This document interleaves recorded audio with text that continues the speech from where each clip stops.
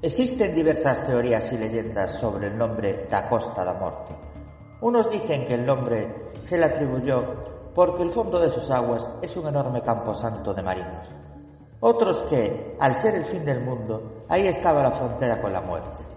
Pero si nos remontamos a las leyendas más antiguas, encontramos la del ancestral Camino de las Estrellas, hoy Camino de Santiago, que terminaba en Finisterrae, y por donde antiguos caminantes celtas llegaban de toda Europa al lugar donde el sol moría cada día para renacer a una nueva vida de luz.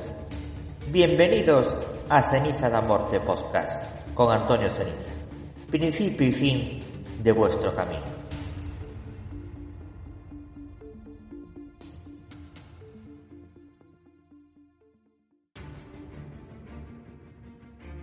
Hola queridos amigos, o tendría que decir buenas noches, buenos días, buenas tardes, madrugadas, depende del lugar del mundo, desde donde me escuchen.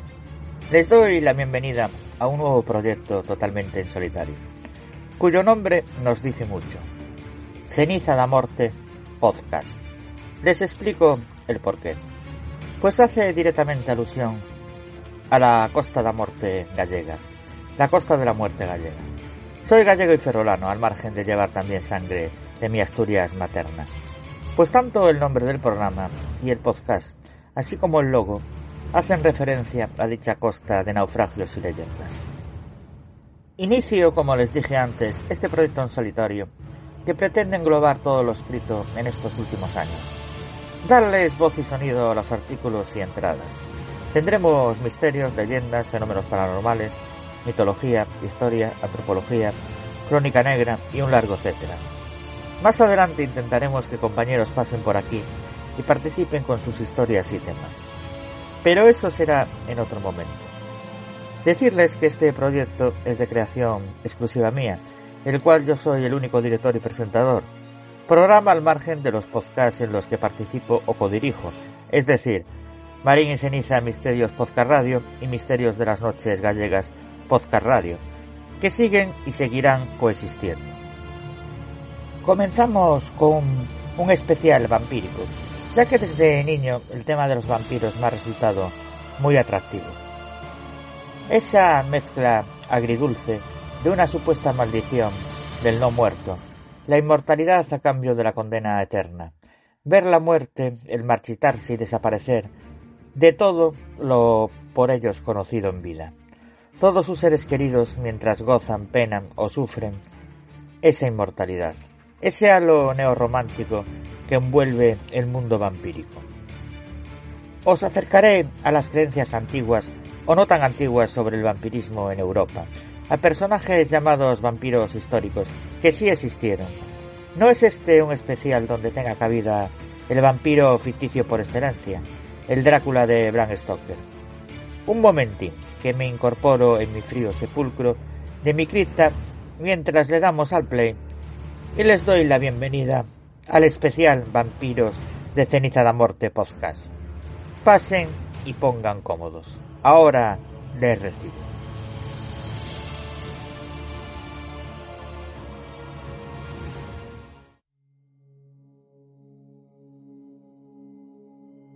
Comenzamos programa, queridos amigos, con un tipo de vampiros muy especial.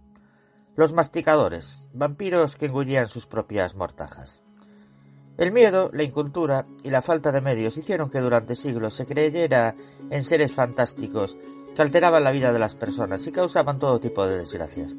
Las brujas fueron el primer objetivo de los inquisidores, pero también se culpó a otros seres de cualquier hecho considerado anormal. Entre ellos encontramos a los vampiros, y entre los vampiros a una clase muy especial, los masticadores, vampiros que engullían sus propias mortajas. Don Agustín Calmet fue un teólogo francés que vivió en el siglo XVIII y dedicó una parte de su obra a hablar e investigar sobre seres fantásticos relacionados con el mal. En su libro de 1751, tratado sobre las apariciones de espíritus y de los vampiros o los aparecidos, nos habla de los masticadores, un tipo especial de vampiro. Calmel no fue el único que habló de este tipo de vampiro.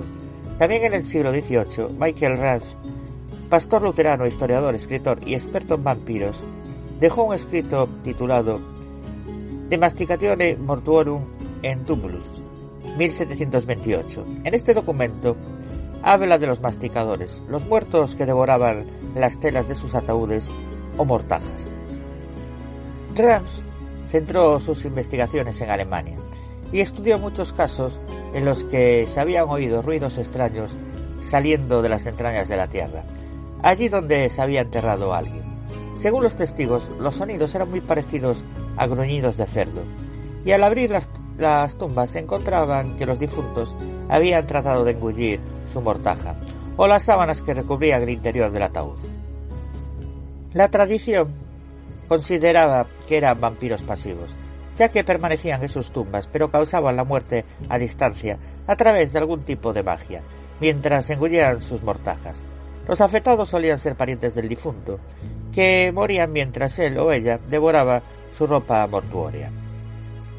Para que un muerto no se convirtiera en vampiro masticador, en algunos lugares de Europa se tomó la costumbre de poner tierra bajo la mandíbula, a fin de que no pudiera abrir la boca, atar una cuerda alrededor de la garganta para que no pudiera tragar o introducir en la cavidad bucal una moneda y una piedra, para que no pudiera engullir su mortaja y causar más muertes. Cuando se abría una tumba y se encontraba un masticador, solía procederse a decapitar al muerto.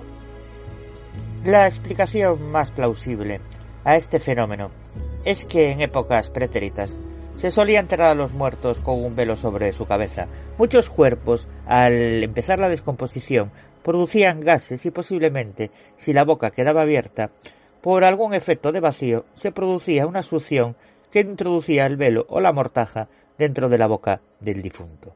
Al abrir la tumba y ver que la tela estaba en la cavidad bucal, se creó el mito de los vampiros masticadores.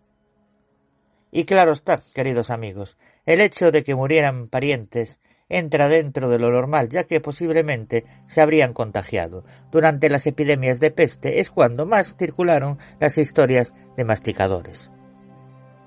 No es pues que el pariente, convertido en supuesto vampiro, les hubiese atacado por poderes mentales, sino que por desgracia ya sus allegados y su familia estaban contagiados por la maldita peste.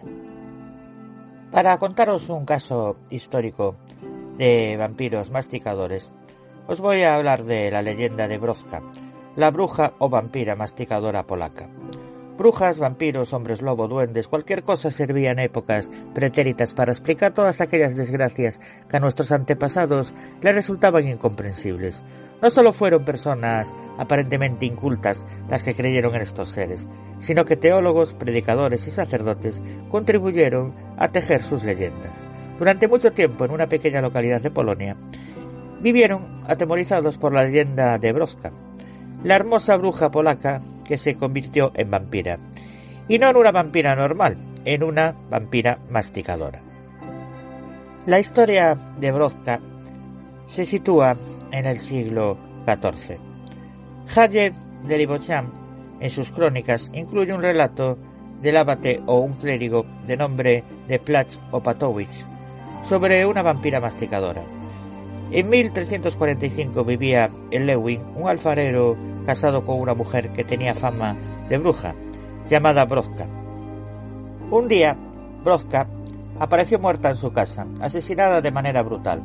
Los aldeanos y el marido creyeron que la mujer había invocado a algún tipo de espíritu maligno, y estos la habían matado. Como no querían enterrarla en tierra sagrada, la sepultaron en una encrucijada de caminos. El terror se apoderó de los pueblerinos cuando algunos pastores afirmaron haberla visto en el campo, tomando la forma de diversos animales y dando caza a sus rebaños. En otras ocasiones se mostraba con la misma forma que tenía en vida y se aparecía en su pueblo y en los circundantes, llegando a hablar con los vecinos y causando una gran mortandad cada vez que lo hacía. Estos, aterrorizados, decidieron exhumar su cuerpo para ver si realmente era ella. Cuando llegaron hasta el cuerpo, vieron horrorizados que había devorado la mitad del velo que le cubría la cabeza, y lo sacaron de su garganta completamente manchado de sangre.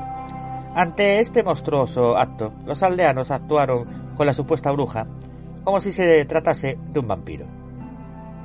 Ya sabéis, queridos amigos de CENIZA da MORTE podcast, le clavaron una estaca de roble en el corazón y dicen que a pesar del tiempo transcurrido desde su muerte, de la herida brotó sangre fresca. Volvieron a enterrarla pensando que tras su acción el problema quedaba solucionado. Pero al parecer no fue así. Volvió a aparecerse y a causar aún más muertes. El informe del clérigo Ep1 dice que la inhumaron de nuevo y encontraron que se había arrancado la estaca con sus propias manos. Ante el terror consultaron a las autoridades y decidieron volver a clavarle la estaca, pero esta vez luego la quemaron. Así lo hicieron y dice la leyenda que en el lugar en que ardió el cuerpo de la mujer, durante unos días se registraron varios torbellinos. Y la explicación, queridos amigos, ya os la dije antes, a este fenómeno de vampiros masticadores están los gases que produce el cuerpo tras el fallecimiento y la costumbre de cubrir el rostro del difunto con un velo. Entonces, si la boca queda abierta, los gases producen un efecto de vacío y la mortaja se introduce hacia la garganta.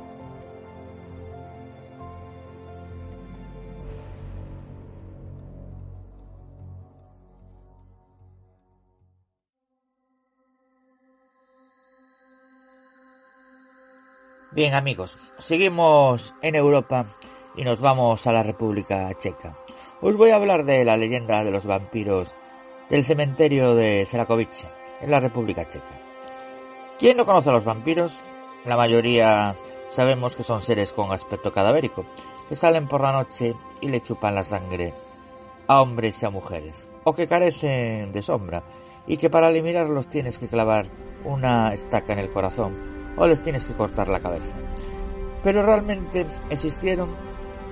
Muy cerca de Praga, en la República Checa, a solo 25 kilómetros, se encuentra Celakovice. En esta pequeña ciudad amurallada descubrieron en 1997 un cementerio con tumbas de vampiros. Hoy se le conoce como los vampiros de Celakovice.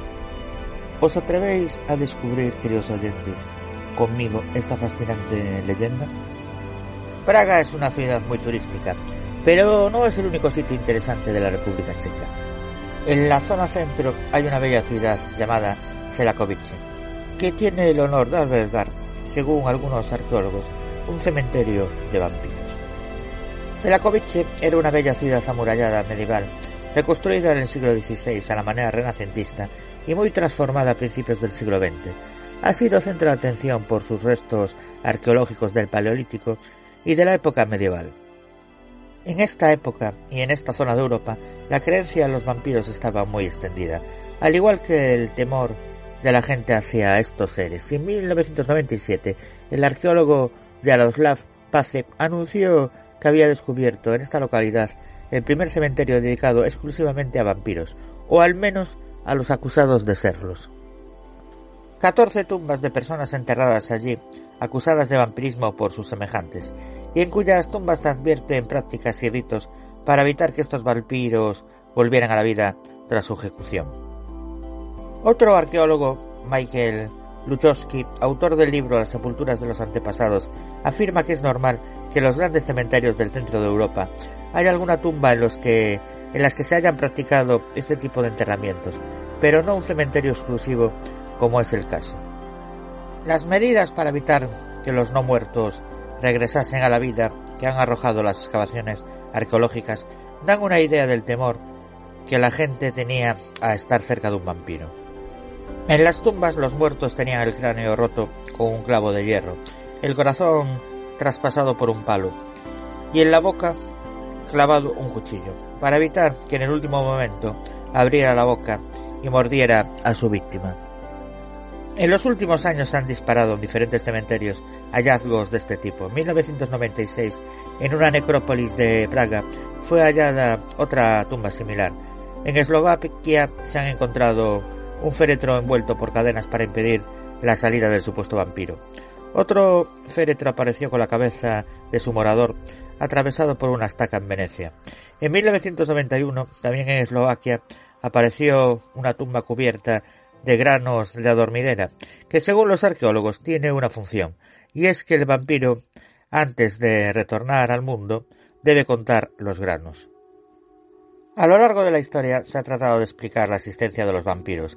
Algunos decían que el vampirismo no era un fenómeno sobrenatural, sino enfermedades que todavía no estaban científicamente comprobadas, como por ejemplo la catalepsia, cuando la persona yace inmóvil sin signos vitales y regularmente es declarada muerta, pero se encuentra en un estado semiconsciente o consciente. Otros pensaban que tenía que ver con actos de hechicería o magia negra. Fue en el siglo XIX cuando el mito se convirtió en leyenda, con dos escritos sobre vampiros. El primero fue un relato publicado en 1800, Wait Not the Death, del alemán Johann Ludwig Tieck, y el segundo, la novela más famosa de la historia, Drácula, de Bram Stoker, publicada en 1887. Mito o realidad, los pueblos eslavos comenzaron con el mito de los vampiros por el siglo XIV y se extendió por toda Europa hasta el siglo XVIII. Y lo que hoy es la República Checa también tiene su leyenda con los vampiros de Celakovice. Como os comenté antes, Celakovice es una pequeña ciudad medieval amurallada, ubicada a 25 kilómetros de Praga. Sus pobladores vivieron con la creencia sobre la existencia de vampiros. Se dice que gracias a la reconstrucción que sufrió en el siglo XX, se despertó la curiosidad de los arqueólogos por los restos encontrados de la era paleolítica y de la cultura medieval. Por lo que en 1997 un arqueólogo de nombre Jaroslav Spacek descubrió un cementerio exclusivo de vampiros. Lo que encontró Spacek fueron 14 tumbas con personas enterradas acusadas de vampirismo. Los esqueletos tenían crucifijos en sus ataúdes, estaban amarrados boca abajo y a algunos le habían cortado la cabeza. Uno de los casos más espeluznantes es que algunos de estos vampiros tenían el cráneo con un clavo de hierro enterrado, otros la estaca en el corazón y uno más tenía un cuchillo clavado en la boca. Dice el arqueólogo que esto fue para evitar una mordedura a quien lo sacrificó. Se dice que estos vampiros datan aproximadamente del siglo X u XI. En 2010, en un municipio de la República Checa llamado Hradec nad Nisou, se encontró el esqueleto de un presunto vampiro al que nombraron Tobías. El arqueólogo Pete Brestobrowski, investigador de este caso, señaló que el entierro tenía las siguientes características. El esqueleto no estaba dentro del cementerio, sino a 1 metro de la barda, enterrado a tan solo 25 centímetros de la tierra y boca abajo. Tanto piernas como brazos tenían piedras encima, para que no escapara en caso de resucitar. Tenía monedas cerca de la mano, algo raro para esa época, y a través de esta se determinó que el hombre fue asesinado en el siglo XIV. Algunas teorías señalan que era un hombre con discapacidad, porque presentaba cierta deformidad en la espalda. El arqueólogo considera que gracias a esto pudo ser acusado de vampirismo. Realidad o leyenda, la historia de los vampiros seguirá siendo vigente, como estamos viendo en el programa de hoy.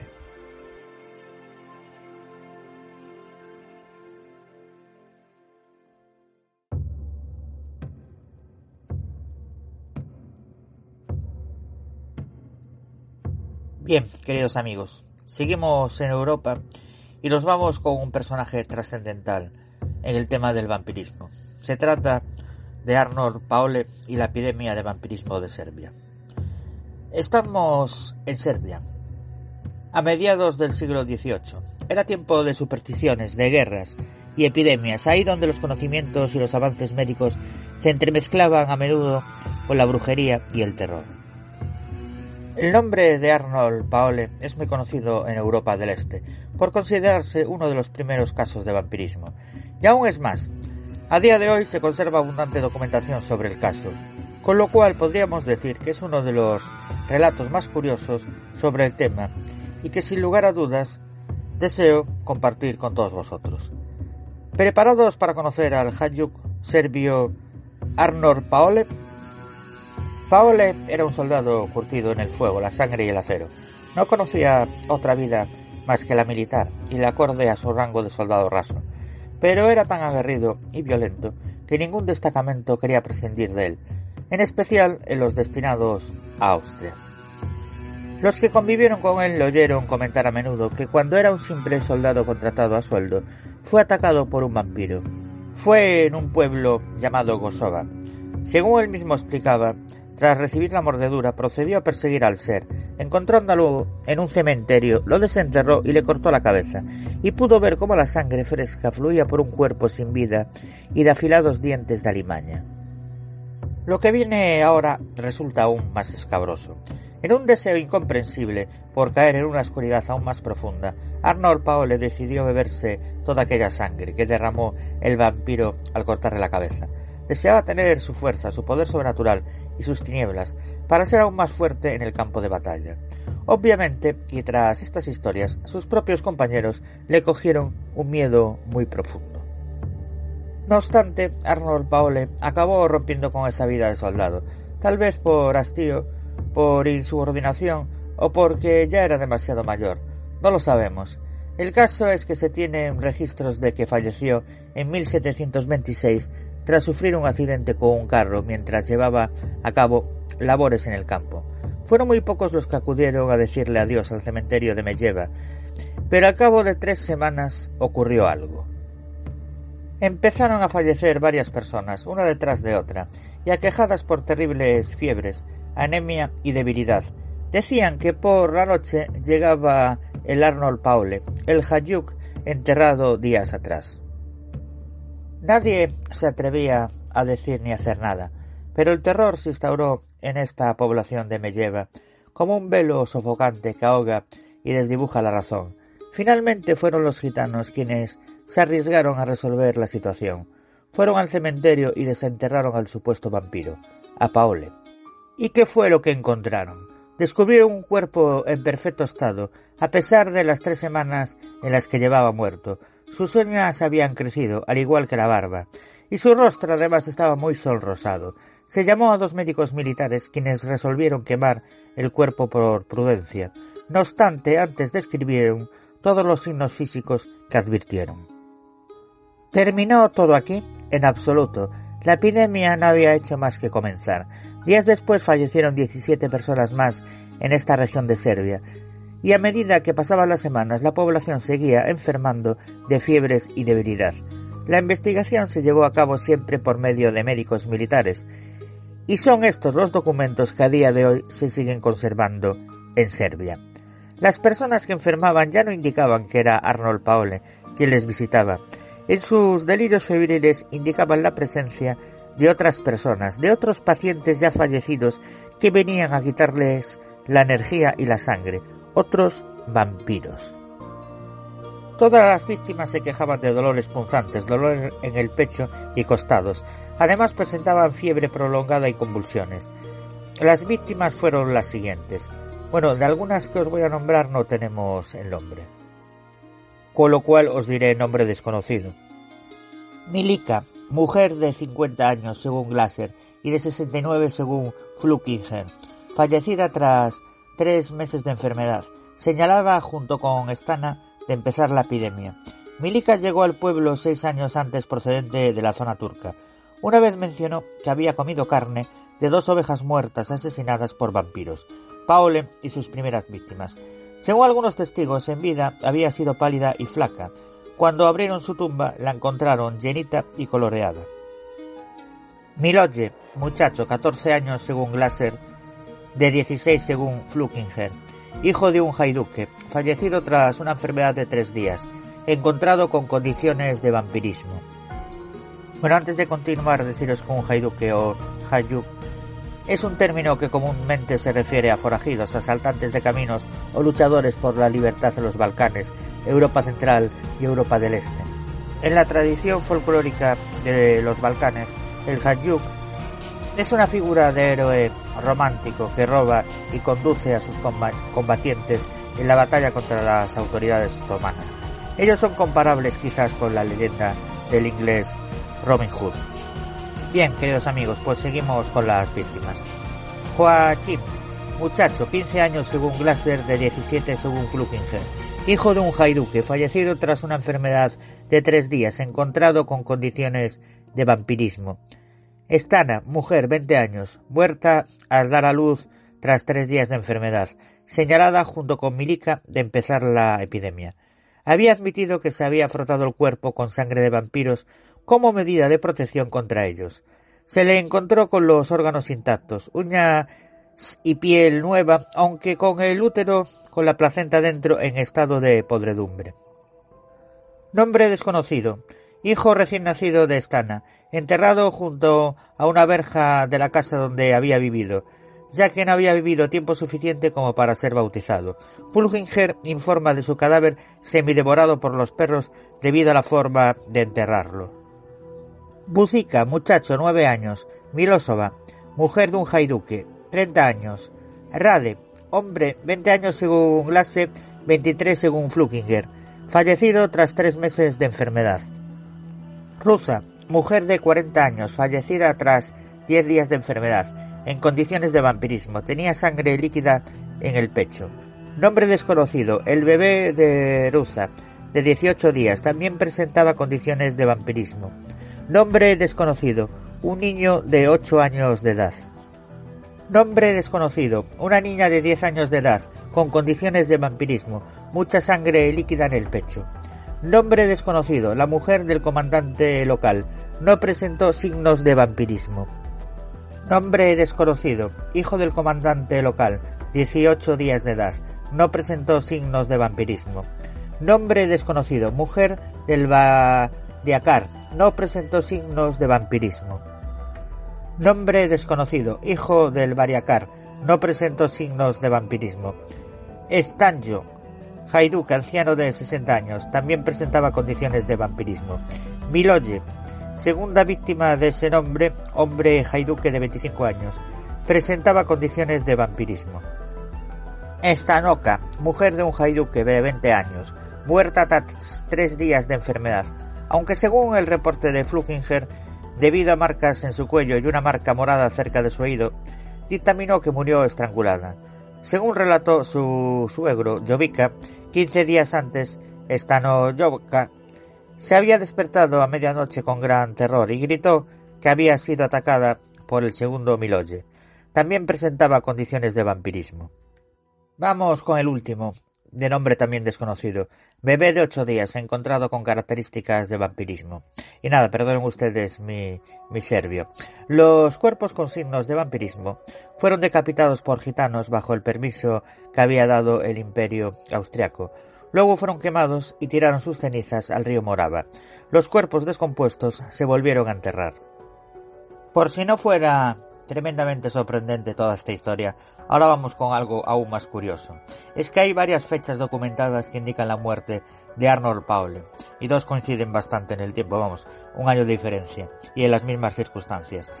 Año 1725, año en el que regresó a Medjugorje, año en el que cuenta sobre su ataque vampírico y supuesta primera fecha de su muerte, bajo un coche de heno, y probable año de su exhumación y destrucción. Año 1726, supuesta segunda fecha de su muerte bajo un coche de heno y probable año de su exhumación y destrucción. Y el último, el año 1732, año en el que varios artículos datan su muerte. Es realmente curioso. Aunque hay varios hechos sospechosos alrededor de este incidente, también debemos recordar que eran tiempos en los que la medicina seguían pañales. Tan solo en la investigación de estos 2 doctores, con meses de diferencia entre sus estudios, podemos ver muchas discrepancias en sus descripciones. Lo peor es que solo hay 2 documentos cortos con estos datos, Visum et Repertum y la carta de Glasset, completamente en alemán y es posible que muy lejos de su original. Este incidente es de suma importancia en el mundo de los vampiros, pues fue la primera vez que se les llamó oficialmente en una publicación Vampirus, latín. Antes eran Upir o eran conocidos con otros nombres en diversas mitologías. Ahora bien, hay un aspecto que debemos dejar claro. Por curioso que nos resulte, se dispone de múltiples documentos que buscaban más describir el estado de los fallecidos que los síntomas de los vivos. Es decir, cuando un paciente indicaba que había recibido la visita de tal persona, los militares junto con los gitanos procedían a desenterrar los cadáveres. Y la imagen siempre era la misma: cuerpos en perfecto estado con sangre muy fresca fluyendo y uñas que seguían creciendo. El mal, el origen de la enfermedad provenía pues del más allá. De ahí que fuera la primera vez que se hablara de epidemia de vampirismo. La investigación fue llevada a cabo por una comisión formada por el cirujano militar Dr. Johann Flukinger, 2 tenientes, 2 coroneles, Butter y J.H. von Liebknecht, así como otros 2 cirujanos militares, Siegele y Johann Friedrich Baumgartner. Nunca se llegó a saber con certeza qué provocó este brote epidémico, puesto que tal como vino, remitió. Eso sí, quemando el cuerpo de cada persona que fallecía para buscar con ello la tranquilidad de la población y evitando así la propagación del supuesto virus o esa epidemia de vampirismo iniciada por nuestro amigo Arnold Paole. Quién sabe, a día de hoy se dispone de lo que se conoce como el informe de Flukinger y la carta de Glaser, reproducidos en numerosos tratados y artículos de la época que en la actualidad se ven como un simple hecho curioso del que os quería hacer partícipes. Y hasta aquí la historia de nuestro, entre comillas, amigo Arnold Paole y la epidemia de vampirismo de Serbia. Y lo fundamental de esta historia es eso, que se dispone de documentos por escrito de la comisión que estudió el caso, de la comisión de los militares.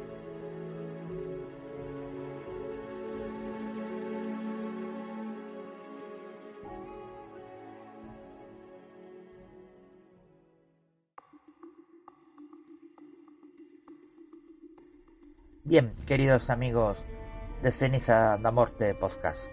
Si antes hablé de un personaje histórico muy importante en el tema del vampirismo, como es Arnold Paole, ahora os quiero hablar del considerado primer vampiro de la historia, Jure Grando. En Gringa, un pueblo de la antigua región de Istria, hoy conocida como Croacia, vivió y murió un campesino llamado Jure Grando. Y volvió. Según se recoge en los archivos, en 1656 muere Grando, y se cuenta que fue enterrado en el cementerio local por el cura del pueblo, el padre Giorgio. Poco después de ser enterrado Grando, no obstante, la gente de la zona informaba de haber visto al difunto deambulando por la aldea e incluso llamando a la puerta de algunas casas.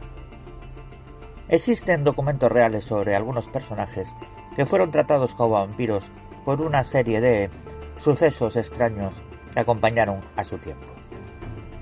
Poco se conoce de la historia real de Jure Grando.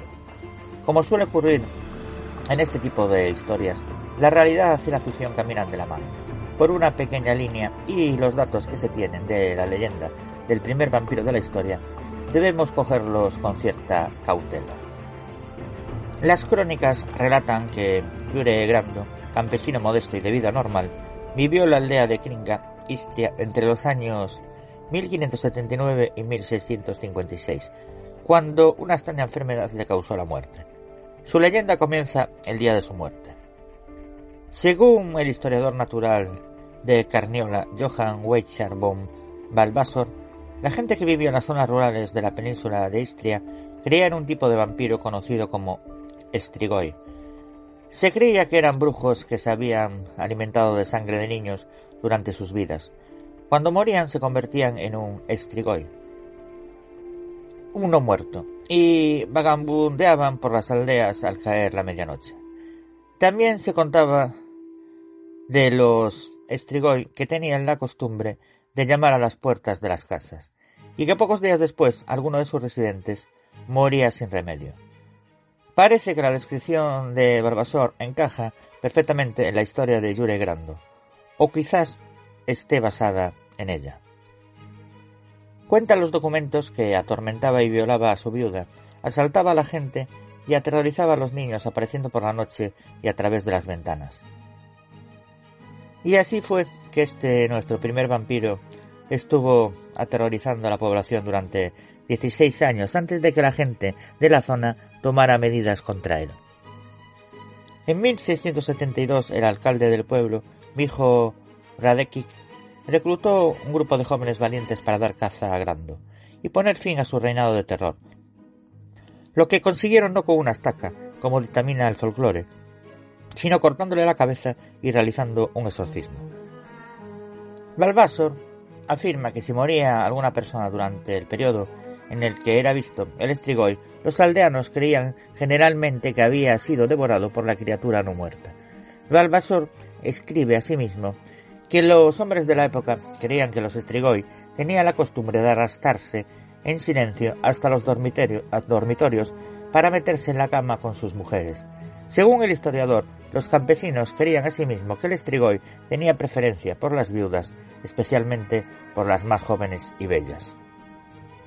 Era esta firme creencia en las perversas aficiones de los strigoi la que inspiraba terror a los campesinos, provocando que salieran en su busca para matarlo. Este es el caso de Jure Grando. Como os dije antes, que en 1672 el alcalde del pueblo, Mijo Radecki, reclutó a un grupo de jóvenes valientes para dar caza a Grando. Esta partida estaba formada por 9 hombres. Acudió al cementerio del pueblo, donde abrieron la tumba de Grando. Se cuenta que estos hombres vieron entonces el cadáver de Grando aún intacto, un hecho considerado una clara señal de vampirismo. En una de las versiones de esta historia, los 9 hombres huyen aterrorizados, aunque finalmente se arman de valor y, encabezados por el alcalde, vuelven a la tumba de Grando. A continuación, los 9, por iniciativa del sacerdote, que habría formado parte del grupo, intentan librarse del vampiro invocando el nombre de Jesucristo. Sin embargo, esta decisión parece no ser de mucha ayuda. El grupo prueba entonces a clavar una estaca de madera al vampiro en el vientre. Esto tampoco funcionó, ya que la estaca no pudo atravesar la carne del no muerto. Finalmente, uno de los hombres, de nombre Stephen Milasik, según una de las versiones, decapita a Grando con un hacha. Se cuenta que en ese momento el vampiro lanzó un grito y la sangre brotó con fuerza de su cuello. Los 9 hombres cubrieron entonces la tumba con tierra de nuevo, y este fue el fin de Jure Grando. Hoy por hoy, claro, Jure Grando es una inversión turística para la zona. Así pues, en el café Jure Grando se sirven cócteles especiales como la sangre de vampiro, el beso de vampiro y el orgasmo vampírico. En el restaurante Danigiela se sirven platos como pollo diabólico, embutido de sangre y venganza de vampiro. Un helado de ajo, un tradicional repelente de vampiros. En el café se organizan festivales de literatura fantástica y el contiguo museo de Jure Grando se ofrecen objetos de la tradición popular como ataúdes y un antiguo recetario contra vampiros. El vampiro de Istria fue ya descrito, como os dije antes, en 1689 por el historiador esloveno Johann Weichar von Balvasor, en el honor del ducado de Kraim. También Hermann Hesse se refirió a él en 1925 en una obra sobre leyendas de brujería y espectros. Jure Grando es el más antiguo vampiro documentado en Europa, con nombre y apellido, año de aparición, testigos, hasta la descripción de su carácter, según comenta el escritor croata Boris Peric. El mismo Peric, que estudió a fondo todo este fenómeno, aseguró que la figura de Jure vive hoy en la de Drácula, ya que el caso inspiró a través de Balvasor la literatura de horror del romántico siglo XIX. Tras conocer el cuento, Lord Byron empezó a escribir su vampiro, terminado por John Polidori, sobre lo que luego se desarrolló toda esa literatura sobre vampiros que conocemos, a partir de Stoker hasta las películas que tenemos hoy. Pero sí es importante, queridos amigos y oyentes, quedaros con que el caso de Jure Grando es muy importante dentro del mundo de los vampiros por ser probablemente el primero documentado oficialmente de la historia, junto con el que os hablé antes también de Arnold Paolo, del que también se tiene constancia. Que existió lo sabemos, que algo ocurrió en Kringa también, pero ¿qué pasó realmente? No siempre podemos apartar la oscuridad de los hechos pasados tiempo atrás.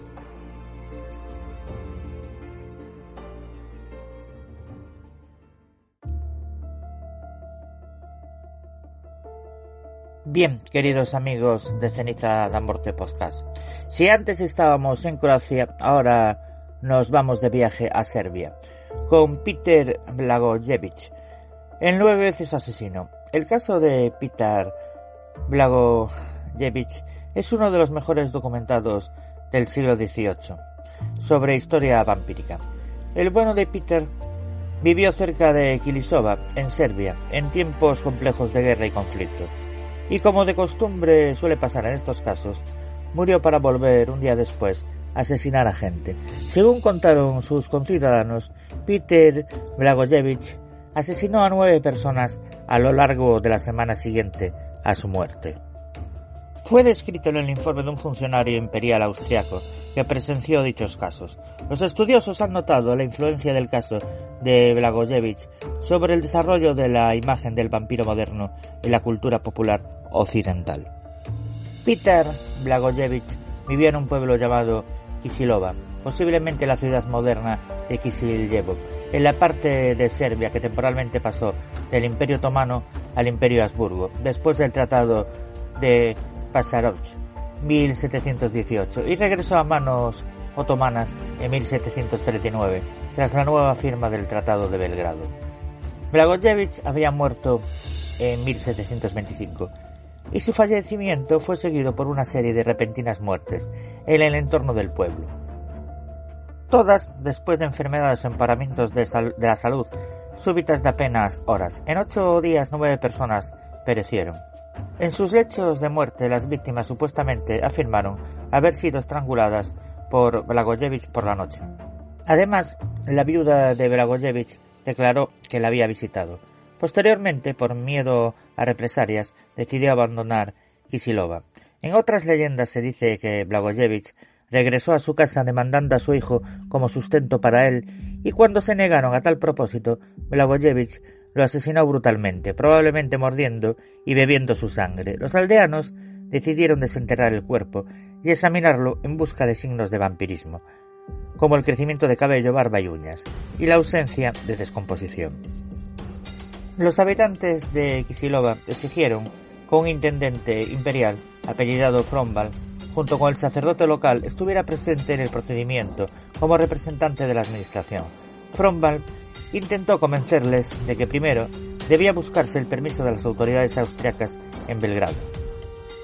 Los lugareños se negaron porque temían que para cuando llegara el permiso toda la comunidad podría ser exterminada por el vampiro, que afirmaban que ya había ocurrido en tiempos turcos, es decir, cuando el pueblo todavía estaba en la parte de Serbia controlada por los otomanos. Exigieron que el propio Frombal permitiera el procedimiento de inmediato o, de lo contrario, abandonarían la aldea para salvar sus vidas. Frombal se vio obligado a consentir. Junto con el sacerdote local llamado Veliko Eladiste, se sumó el cadáver. El cuerpo no estaba descompuesto, el cabello y la barba crecían, había piel y uñas nuevas, mientras que las viejas se habían desprendido, y se podía ver sangre en la boca. Después de eso, las personas que se indignaron más que se angustiaron, procedieron a empalar el cuerpo a través del corazón, lo que provocó que una gran cantidad de sangre completamente fresca fluyera a través de las orejas y la boca del cadáver. Finalmente, el cuerpo fue quemado. Frombal concluyó su informe sobre el caso con la solicitud de que, en caso de que se descubriera que estas acciones eran incorrectas, no se le debía culpar por ellas, ya que los aldeanos estaban fuera de sí por el miedo que sintieron. Al parecer, las autoridades no consideraron necesario tomar ninguna medida con respecto al incidente. El informe sobre este evento fue uno de los primeros testimonios documentados sobre las creencias de los vampiros en Europa del Este. Fue publicado por el diario vienés Wiener Zeitung. Este caso se tradujo ampliamente junto con el de Arnold Paole, con quien compartía diversas similitudes, contribuyendo a la moda del vampiro en el siglo XVIII en Alemania, Francia y el Reino Unido. Se sabe que los extraños fenómenos o apariencias que presenciaron los funcionarios austriacos acompañan el proceso natural de descomposición del cuerpo. En De Masticatione Mortuorum in Tumulis 1725, Michael Raff intentó explicar las creencias populares en los vampiros.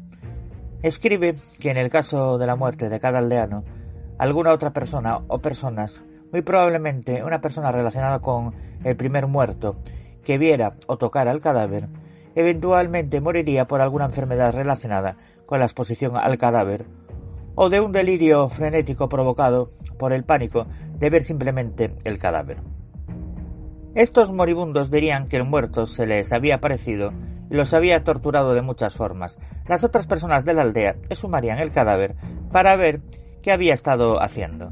Da la siguiente explicación cuando habla del caso de Peter Blagojevich. Este valiente pereció de muerte repentina o violenta. Esta muerte, sea la que sea, puede provocar en los supervivientes las visiones que tuvieron tras su muerte. La muerte súbita suscita inquietudes en el círculo familiar. La inquietud tiene como compañera el dolor. El dolor trae melancolía. La melancolía engendra noches inquietas y sueños atormentadores. Estos sueños debilitan el cuerpo y el espíritu hasta que la enfermedad supera y finalmente la muerte. Recientemente la historia ha despertado cierto interés en la aldea de Kisiljevo, antigua Kisilova, entre algunos periodistas serbios. Según el periódico de Belgrado Glas Javnosti, que cita al funcionario local Bojigić, los aldeanos no pueden identificar la tumba de Blagojević y no saben si la familia local que lleva ese apellido está relacionada con él. Una persona recordó historias de cierta vampira llamada Rusa Blagna, que se creía que rondaba el pueblo en tiempos más recientes, en la vida de su abuelo. Ella hacía sentir su presencia golpeando ollas que colgaban de los techos, y se la veía caminando sobre la superficie del Danubio, pero se desconoce si alguna vez fue estacada. Y esta es la historia, queridos amigos, de nuestro Peter Blagojević, el 9 veces asesino.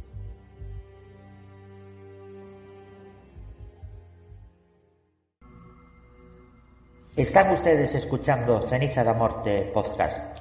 Pueden ustedes seguirnos en las siguientes plataformas de podcast: en iVoox, iTunes, Spotify, Amazon Music y Deezer. Bien, queridos amigos y oyentes, seguimos nuestro recorrido vampírico por Europa y nos marchamos al Reino Unido. Os voy a hablar de la leyenda del vampiro de Crogling Grange. La historia del vampiro de Crogling Grange es una de las más conocidas del Reino Unido. De hecho, nadie puede situar una forma concreta donde se hunden sus raíces. Hay quien dice que tiene su inicio en el siglo XVII, pero la mayoría sitúa esta increíble historia a mediados del siglo XIX. Toda leyenda tiene en sus bases un origen concreto, un hecho real que inflama la fantasía y en ocasiones el terror. Esta historia la situamos en Cumberland, justo al noroeste de Inglaterra. Es aquí donde se alza la granja Crogling, una respetable construcción situada a las afueras y que pertenecía originalmente a la familia Fisher.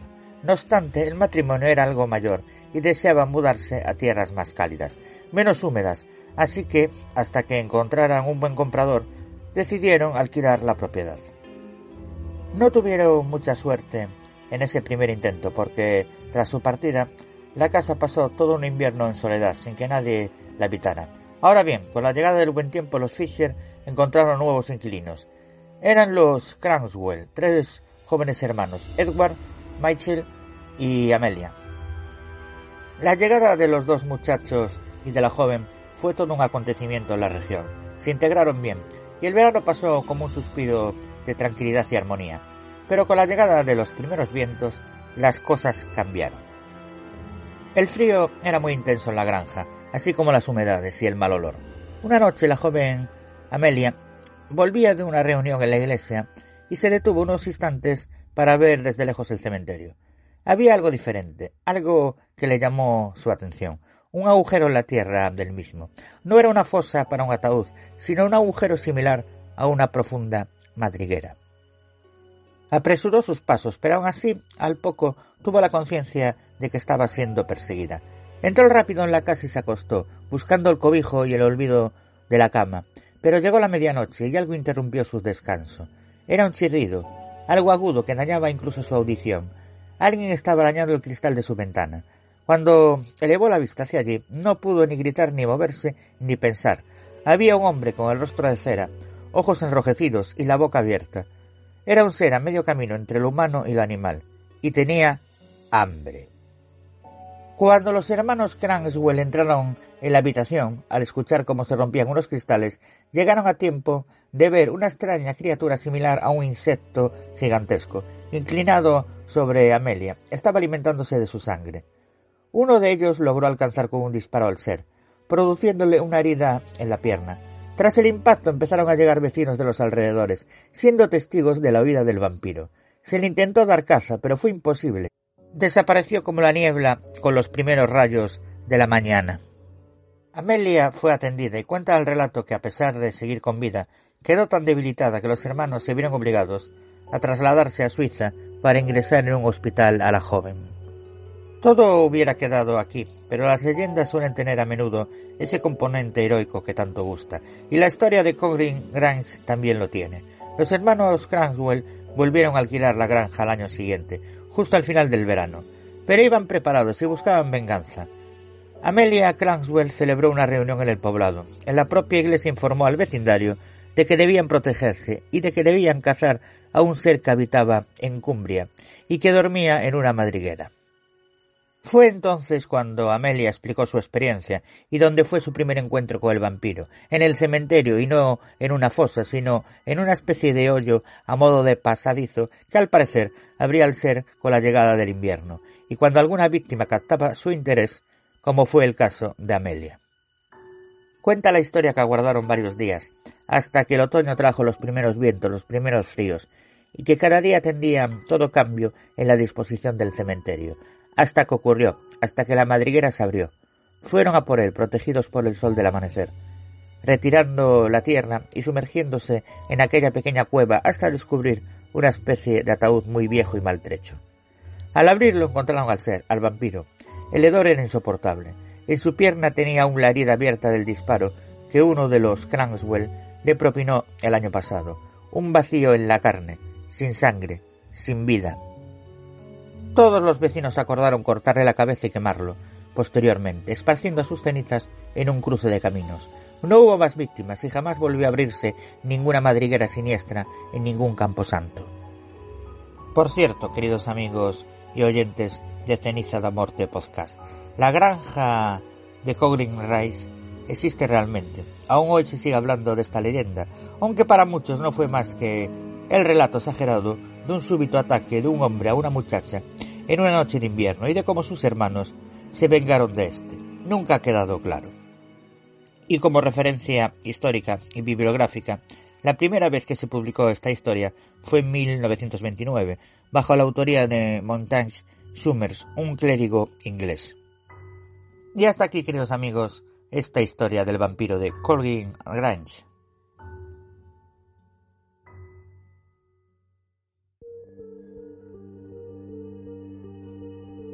Nos marchamos, no, queridos amigos y oyentes de Inglaterra y de sus castillos y sus leyendas. A continuación, os hablo de la leyenda del vampiro cornudo de Alnwick. El castillo de Alnwick es uno de los mejores conservados de toda Inglaterra.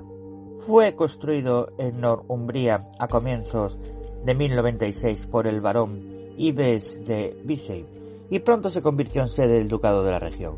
Fue ocupado, arrasado, reconstruido e invadido, abandonado y nuevamente restaurado en incontables veces. En nuestros días es el segundo castillo habitado más grande de Inglaterra. Además de las vicisitudes, intrigas y traiciones que sobrevuelan sobre todos los edificios con pasado, la historia del castillo de Alnwick posee tintes marcadamente sobrenaturales, ya que allí habita uno de los vampiros más famosos de Inglaterra. J.M. William Turner, el famoso pintor de tormentas, fue quien representó como nadie este fantasmal castillo en un lienzo. Las brumas, las nieblas y ese musgo ascendiendo como zarpas verdes por los muros de esta construcción nos dan ya una imagen muy real de lo que en verdad se encierra en su interior. Estamos, queridos amigos, como os dije antes, en Northumberland, una zona del Reino Unido conocida sobre todo por su pasado medieval y por su gran cantidad de castillos. No obstante, uno de los más antiguos, a la vez que visitados, es el castillo de Alnwick. ¿Sabéis por qué razón? Pues porque por los alrededores de este escenario solía rondar un vampiro, pero no era un vampiro cualquiera en absoluto. Se trataba de un vampiro jorobado, que acechó durante mucho tiempo a los campesinos de la zona y los Percy. Es el linaje del castillo de Alnwick. Estoy casi seguro que esta historia os va a arrancar más de un escalofrío. A los amantes de la saga de Harry Potter Os gustará saber que este castillo se utilizó en varias ocasiones para rodar las películas, utilizándose tanto los interiores como los exteriores. En la piedra filosofal podrás ver, por ejemplo, a Harry recibiendo clases en este lugar. Por su parte, a todos aquellos que sigan la serie Downton Abbey, también les será conocido este castillo. Pero vayamos ahora, queridos amigos, a la historia, a la oscura leyenda que se contiene en este escenario maravilloso a la vez que inquietante. ¿Tenemos fuentes fiables sobre lo sucedido en el castillo de Alnwick? Lo que se conserva a día de hoy son las interesantes crónicas de William de Nerburg, un historiador que en el siglo XII escribió el libro Historia Rerum Anglicanum, donde junto a otro investigador llamado Geoffrey de Monmouth, ambos describieron los singulares acontecimientos que hilaron en ese pasado más oscuro y menos conocido del castillo de Alnwick y la familia Percy. Conocido como el vampiro de Alnwick o simplemente Lord Alnwick, este hematófago proviene del remoto pasado medieval. Su nombre real no se ha conservado, aunque de hecho existen varios candidatos para ocupar su identidad. Se dice que en el siglo XII un noble paranoico y celoso habitaba en el ala sur del castillo Alnwick, convencido de que su esposa lo engañaba, aunque sin pruebas objetivas que justificaran sus sospechas. Cierta noche decidió salir por la ventana de la gran habitación matrimonial y gatear por las peligrosas salideras de la torre con la intención de sorprender a su esposa en pleno encuentro ilícito. Recordemos que en la Edad Media ningún noble o aristócrata dormía con su esposa, por lo general ocupaban habitaciones separadas. Lo cierto es que nuestro noble resbaló y cayó de la torre, con el grave inconveniente de no morir de inmediato. Pasó varias horas echado en el pasto con el cuerpo quebrado, destrozado, sin poder emitir el más ligero grito de ayuda. En una agonía atroz aguardó el amanecer. La ayuda finalmente llegó, aunque demasiado tarde. Los mozos de las caballerizas lo encontraron ya inconsciente. Moriría pocos minutos después. El noble fue enterrado con toda solemnidad de su posición. La viuda, tal vez atormentada por la culpa, confesó sus repetidas infidelidades, alegato que derivó en el azote y ahorcamiento de un sirviente moro, al cual se le acusó de pactar con el demonio, con el objetivo de obtener a cambio un miembro descomunal, tal y como lo constató personalmente el obispo de Northumbria, quien quedó verdaderamente perturbado por la generosidad de Satanás. 3 días después de las exequias, el hombre regresó de la tumba para perpetuar su venganza. La viuda, cuya confesión la salvó de la muerte, fue forzada a tomar los hábitos, cuestión que sería efectiva en Oxford. La noche antes de partir fue visitada por su marido muerto, quien le reprochó enérgicamente su conducta disipada y luego pasó a desangrarla con la minuciosidad típica de los vampiros. La muerte de la viuda fue atribuida a un desconocido amante despechado. Lo que pocos sabían, o ninguno en realidad, es que este efebo no tenía nada de hipotético. Por el contrario, el muchacho, un italiano según dicen, observó desde el patio central cómo el vampiro trepaba sin problemas por los resbaladizos muros de la torre, casi como un insecto. Luego de varios días de desconcierto, los que aparecieron animales muertos, leches cuajadas y ataques de histeria entre las ancianas cocineras, una extraña plaga comenzó a azotar las poblaciones cercanas. Todas las víctimas, además de los síntomas habituales, mostraban una curiosa marca en el cuello, prueba que alarmó a los médicos y provocó una verdadera ola de sangrías y tratamientos con sanguijuelas. Confundidos, los médicos de Northumbria consultaron secretamente con un alquimista hebreo. Este les señaló que debían exhumar el cadáver del conde y someterlo al tratamiento de rigor para matar a los vampiros. Cuando se abrió la tumba, los hombres se encontraron con un noble rozagante, de mejillas rubicundas y aire señorial. Acto seguido fue estaqueado, descuartizado y su cabeza fue empotrada en los muros de la infame habitación de su esposa.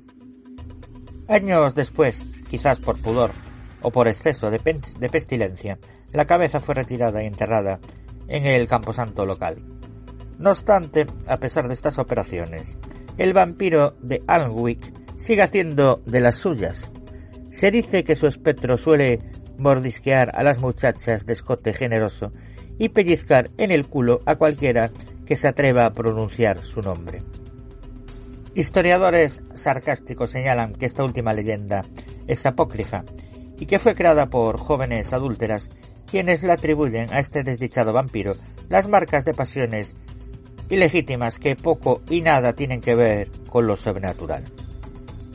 Y esta es la historia, queridos oyentes, de nuestro amigo el vampiro cornudo de Alnwick.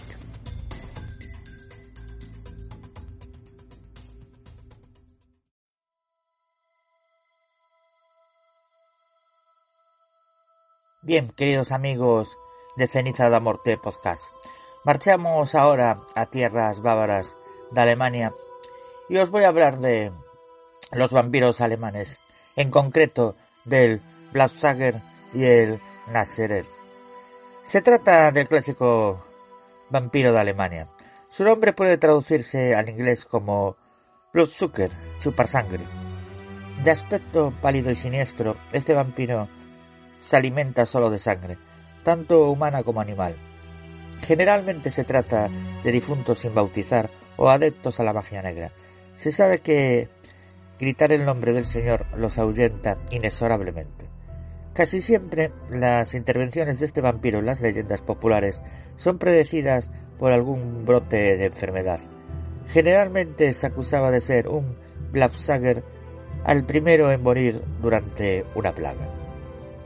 Fijaros, queridos amigos, las similitudes que tiene con los vampiros masticadores y con el mismo Arnold Paul.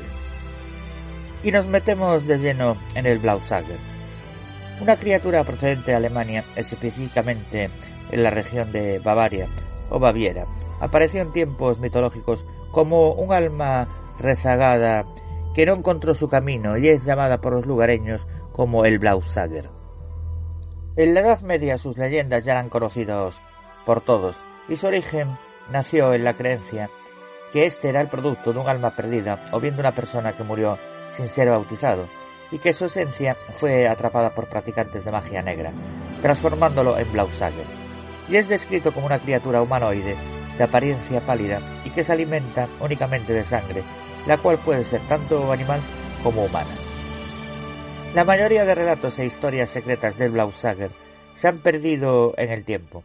Ahora solo quedan extractos de leyendas y de narraciones posteriores a la época cristiana, que se enriqueció con esta, asumiendo que éste temía y huía ante la mención del dios cristiano.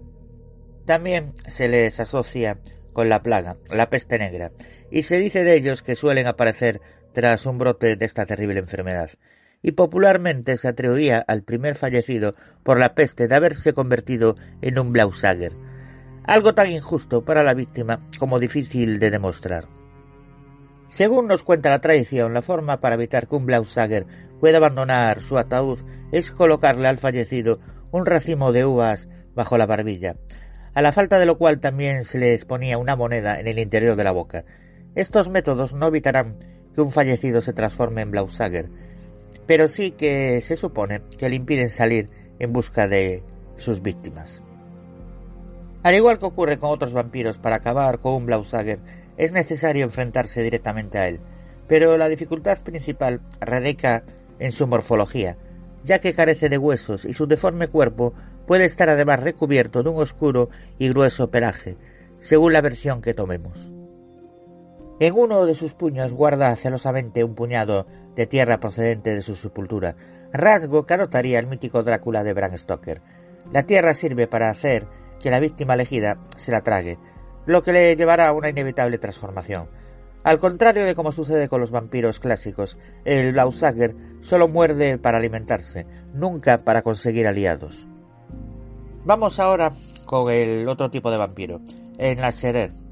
Nasserer, también traducido como desperdicio de la noche, es prominente en la región del norte de Alemania, incluyendo Silesia y Baviera, y también con el Cachubes del norte de Europa. Estos vampiros están asociados a las enfermedades y plagas. Su comportamiento es muy simple, casi podríamos decir que se trata de un autómata. Su único móvil es alimentarse, instinto que lo lleva a cometer verdaderas aberraciones. Desde que este vampiro es enterrado solo pasan unas horas hasta que adquiere control sobre las facultades nocturnas, que no son muchas, por cierto. En su naturaleza habita un apetito voraz. Nada puede distraerlo de su búsqueda quimérica de saciar el vacío que corroe su estómago. De hecho, lo primero que ingiere tras despertar en su tumba es su mortaja. Y sí, queridos amigos, esto nos vuelve a retrotraer al principio del programa cuando os hablaba de los vampiros masticadores. Como vampiro tiene una existencia breve, ya que su eterno estado famélico lo lleva a cometer verdaderos desmanes con el ganado, situación que los campesinos se resisten a tolerar. Pronto es emboscado y puede ser aniquilado con armas normales. Puede detectarse a este vampiro de Bavaria mediante ciertas marcas que algunos niños muestran en sus cabezas. Luego se le añaden a las leyendas algunas características un tanto absurdas, como su capacidad para transformarse en cerdo, la falta del ojo derecho, etc. Está asociado a las enfermedades epidémicas, y es sabido que tiene la poca saludable tendencia a masticar y comer sus propias extremidades. Estos vampiros tienen varias habilidades. Matan a sus familiares por medios psíquicos o mágicos. Surgen después de que una persona se suicide o muera por un accidente. También se dice que si una epidemia o plaga mata a las personas, la primera en morir por esta causa se convertirá en un Naserer. En ocasiones los Naserer salen de su tumba y se alimentan de cadáveres, y suelen ser acompañados por el cuerpo de una mujer que murió en el parto. Se dice que los Naserer se convertían en cerdos y visitaban a sus familiares para alimentarse de su sangre, y subían a los campanarios y hacían sonar las campanas. Y todo aquel que las escuchase moría. El Naserer tenía otra habilidad menos conocida, en la cual dejaba caer su sombra sobre la gente y los mataba. Las personas se convertían en estos seres por muertes extrañas como suicidio y accidentes, aunque también se asociaba a las epidemias o enfermedades tales como plagas, o incluso cuando los bebés nacían, si lo hacían dentro de la membrana amniótica, estaban destinados a ser vampiros, y para evitarlo las madres sacaban esa membrana y a menudo la desmenuzaban en la comida de los bebés y los alimentaban con ella. Había otras maneras de prevenir convertirse en Naserer, tales como colocar un pedazo de tierra debajo de la barbilla del fallecido, colocar una moneda o piedra en sus dientes, atar un pañuelo fuertemente del cuello, colocar redes y medias dentro de la tumba, o enterrarlos con la cabeza abajo para prevenir su peligrosa y potente mirada. Algunos extremistas incluso decapitaban al fallecido, colocaban una estaca en su boca para clavar su cabeza al suelo, o fijaban su lengua para que no pudieran moverla. La única forma de matar a un Naserer es colocarle una moneda en la boca, lo cual lo paraliza, y después cortarle la cabeza con un hacha.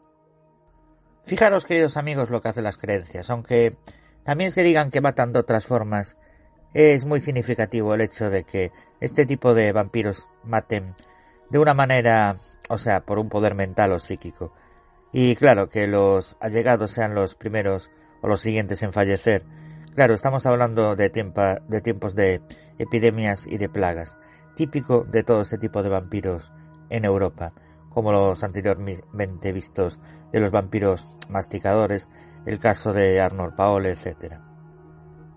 Lo vimos también con Brodka en Polonia y lo vimos también en la República Checa.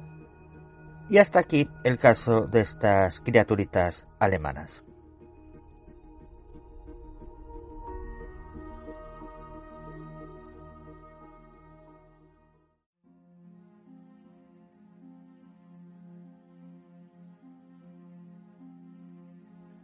Bien, queridos amigos, aunque a muchos os sorprenda, antes de marchar a Asia y dejar Europa, nos vamos a nuestro país, España, con el conde Struch.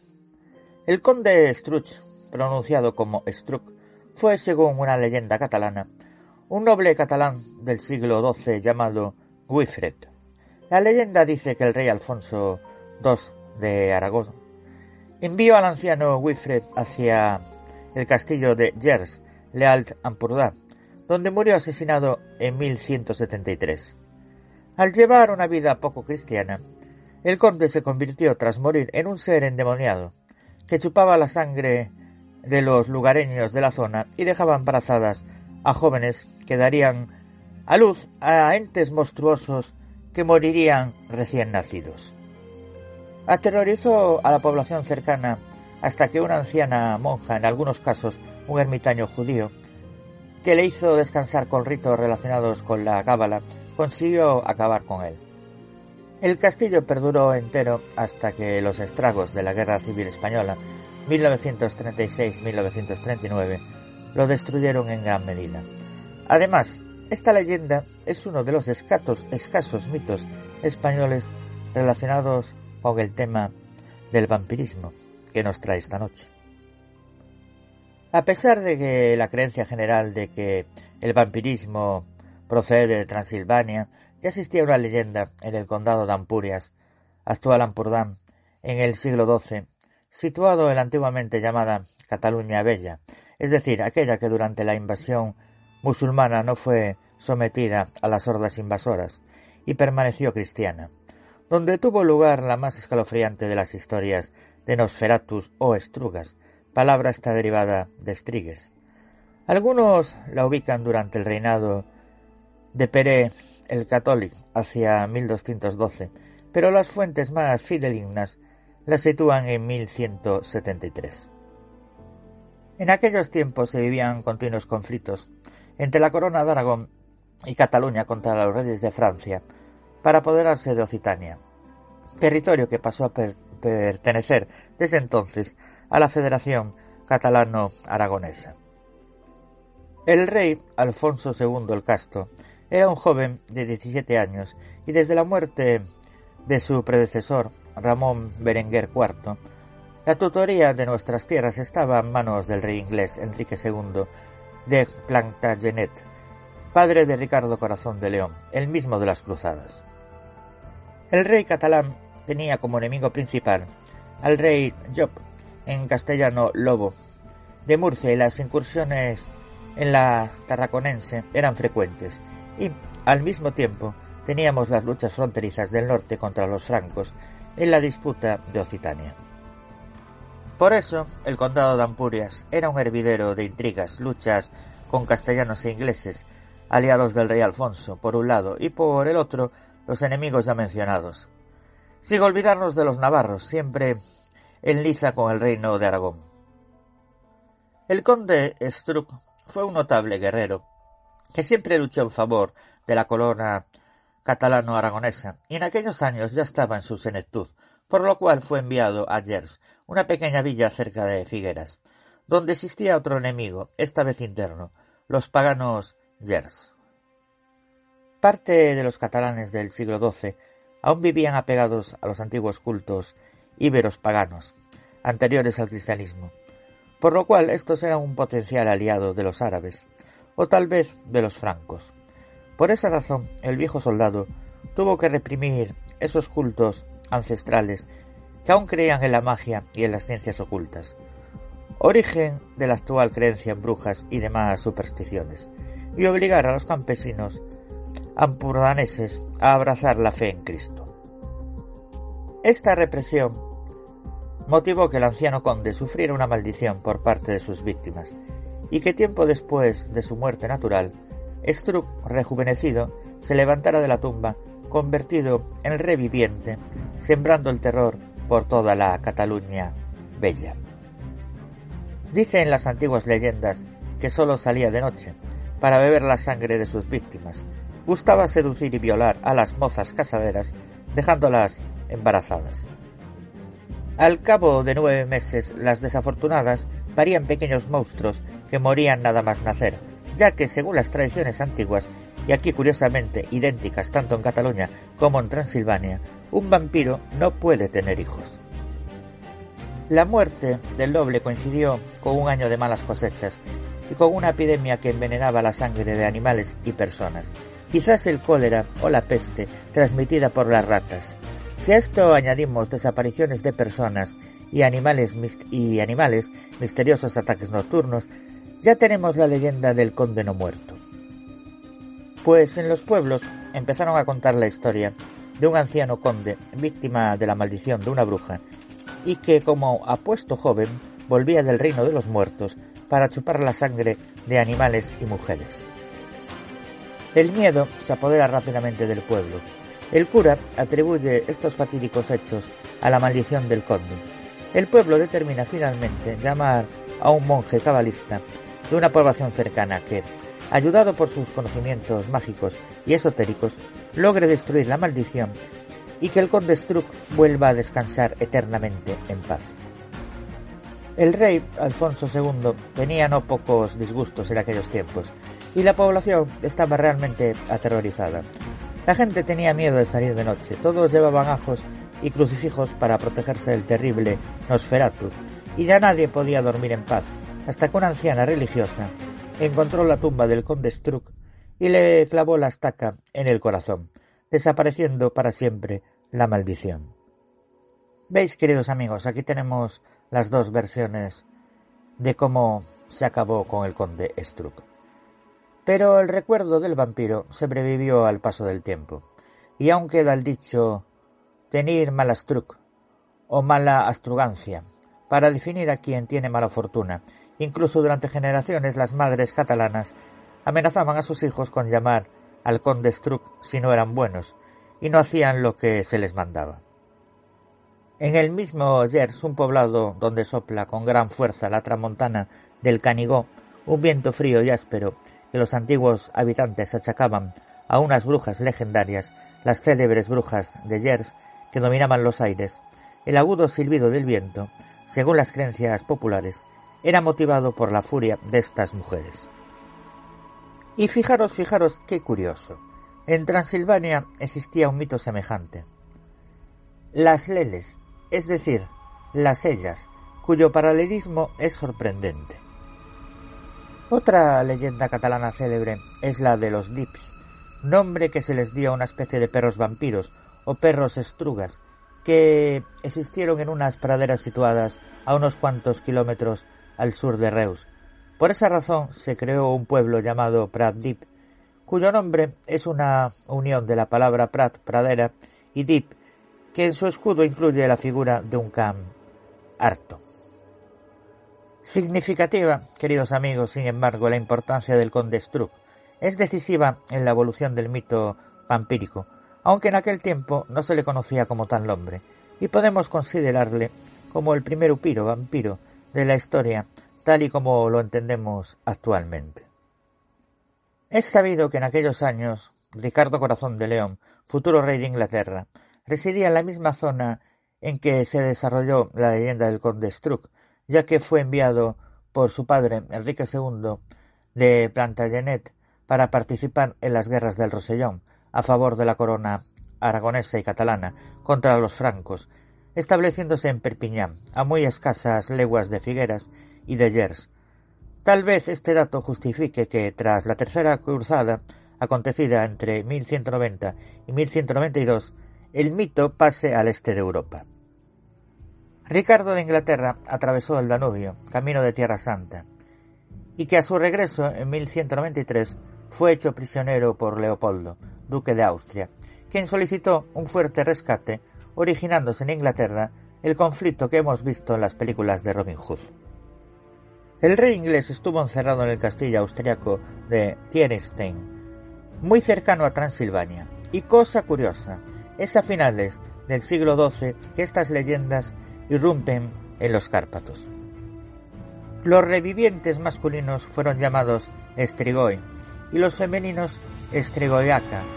Como vemos, su fonética es muy semejante a la palabra estrigues, el mito griego, pero también a estruga, la leyenda catalana. Se ha especulado mucho sobre el origen de la leyenda del conde Struck, pero la hipótesis más creíble es la que estuviera relacionada con el catarismo en Occitania, que la Iglesia de Roma condenó llevando a la hoguera a miles de sus fieles. Muchos de ellos huyeron a Cataluña, como los Astruc, convertidos en Struck al cambiar de patria. De los cátaros se contaban muchas historias macabras para justificar su persecución, tal como ocurriera con los primeros cristianos en la Roma de los Césares. Se sabe que se les acusó de servir a Lucifer, de practicar actos satánicos y toda clase de aberraciones. Esa calumnia, en el caso de Struck, se convirtió en leyenda con el paso de los años, llegando hasta nuestros días, convertida en relato de vampiros.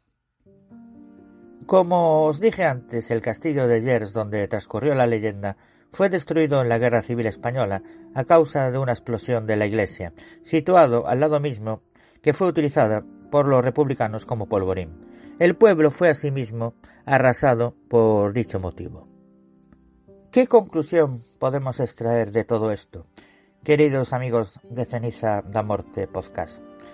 No se tiene ninguna documentación histórica sobre la existencia del conde Struch. Todo procede de la tradición oral catalana. Se cuenta que la documentación que existía se perdió en las ruinas del castillo de Llers, que, como os dije, fue utilizado como polvorín y bombardeado por la Legión Cóndor durante la Guerra Civil. Es posible que el mito se construyera con datos de varias personas reales, como pasa con otros personajes legendarios. Pero sí tenemos claro una cosa: la leyenda del conde Struck cruzó la historia durante tantos siglos porque algo debió impresionar profundamente a sus protagonistas para que conservaran este relato pasándolo de padres a hijos. Y hasta aquí, queridos amigos, esta historia y la leyenda del conde Struck. Ya veis, uno de los primeros vampiros europeos y catalán. Y mirad, queridos amigos y oyentes, que en el programa de hoy os he hablado de varios importantes, como era el caso de Arnold Paole o Jure Grande. Pero aquí teníamos a nuestro conde Struck, y posiblemente más antiguo que los que acabo de mencionar. Bueno, eso de posiblemente me muerdo la lengua, porque los anteriores son del siglo XVIII y XVII, o sea que sí es bastante más antiguo que el conde Struck es del siglo XII.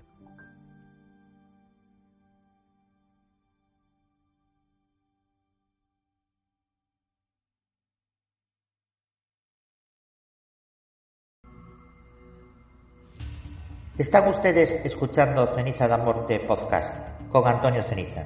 Pueden ustedes seguirme en los siguientes blogs y webs. En mi blog Misterios, Leyendas de Galicia y Asturias.wordpress.com, en el blog leyendasceniza.wordpress.com y en el blog leyendasdelmundoceniza.blogspot.com. Asimismo, también me podéis seguir en mi página web, que es antonioceniza.6t.net.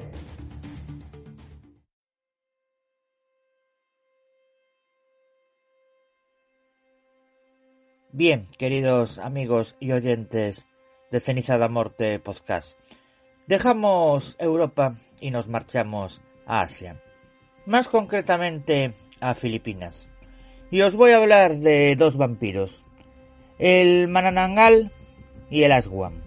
Y vamos a comenzar con el Manananggal, la vampira de Filipinas. Los vampiros son seres legendarios que no solo aparecen en las leyendas de los pueblos de la Europa central. En Oriente también existen. Quizás la podráis conocer por alguna película de terror. Es la Manananggal, la terrorífica vampira de Filipinas.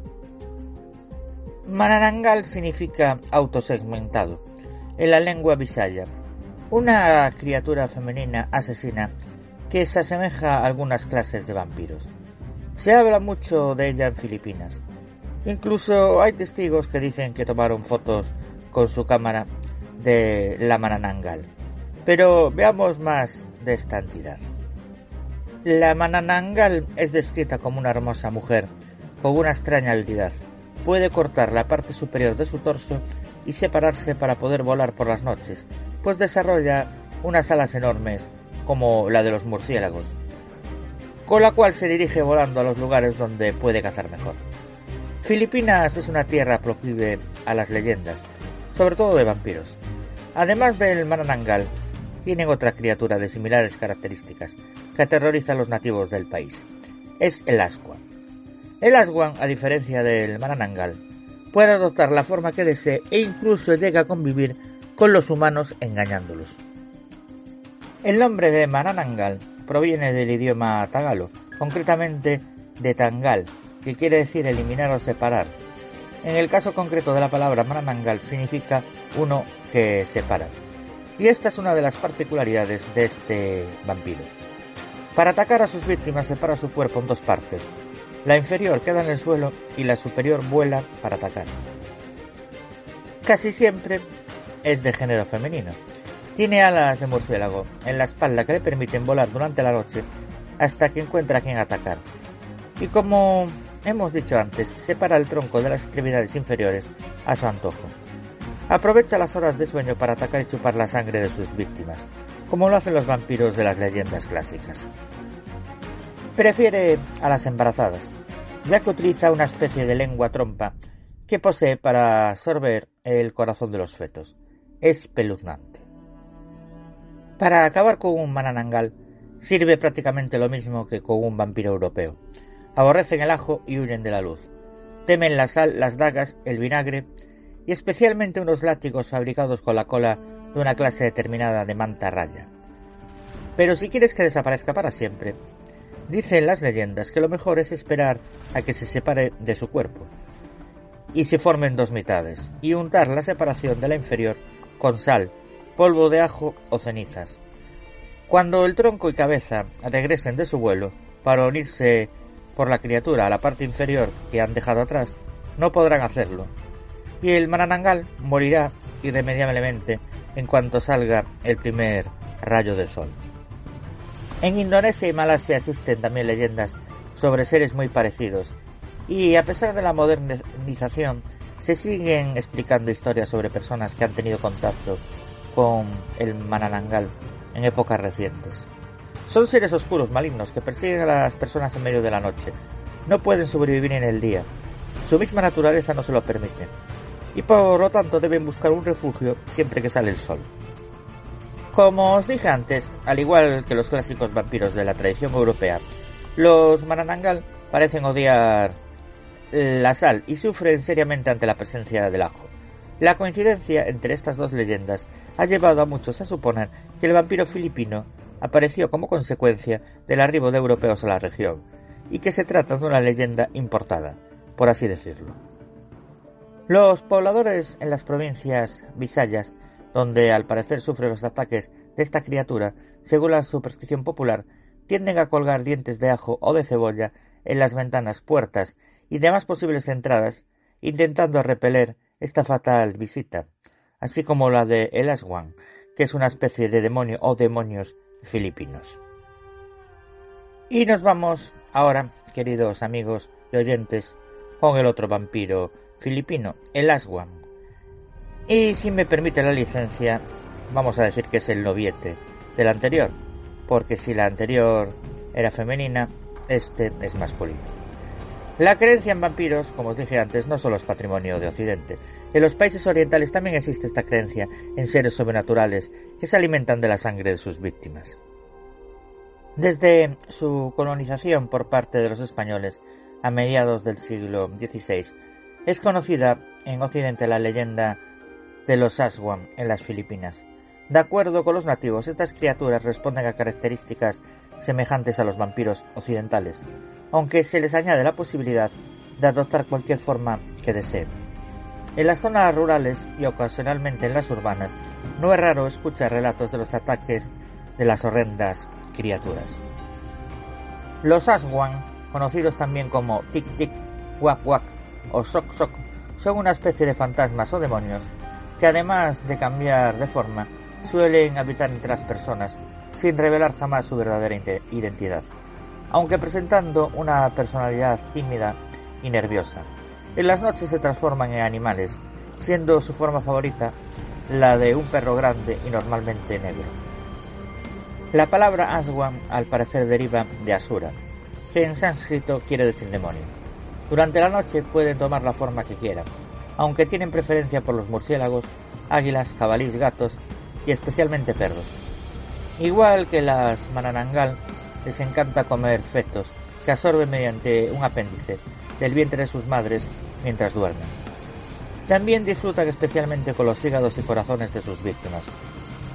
Si se casan, su pareja pasa a ser un Aswan también, pero raramente se reproducen y no suelen salir de caza juntos para no ser detectados o compartir su comida.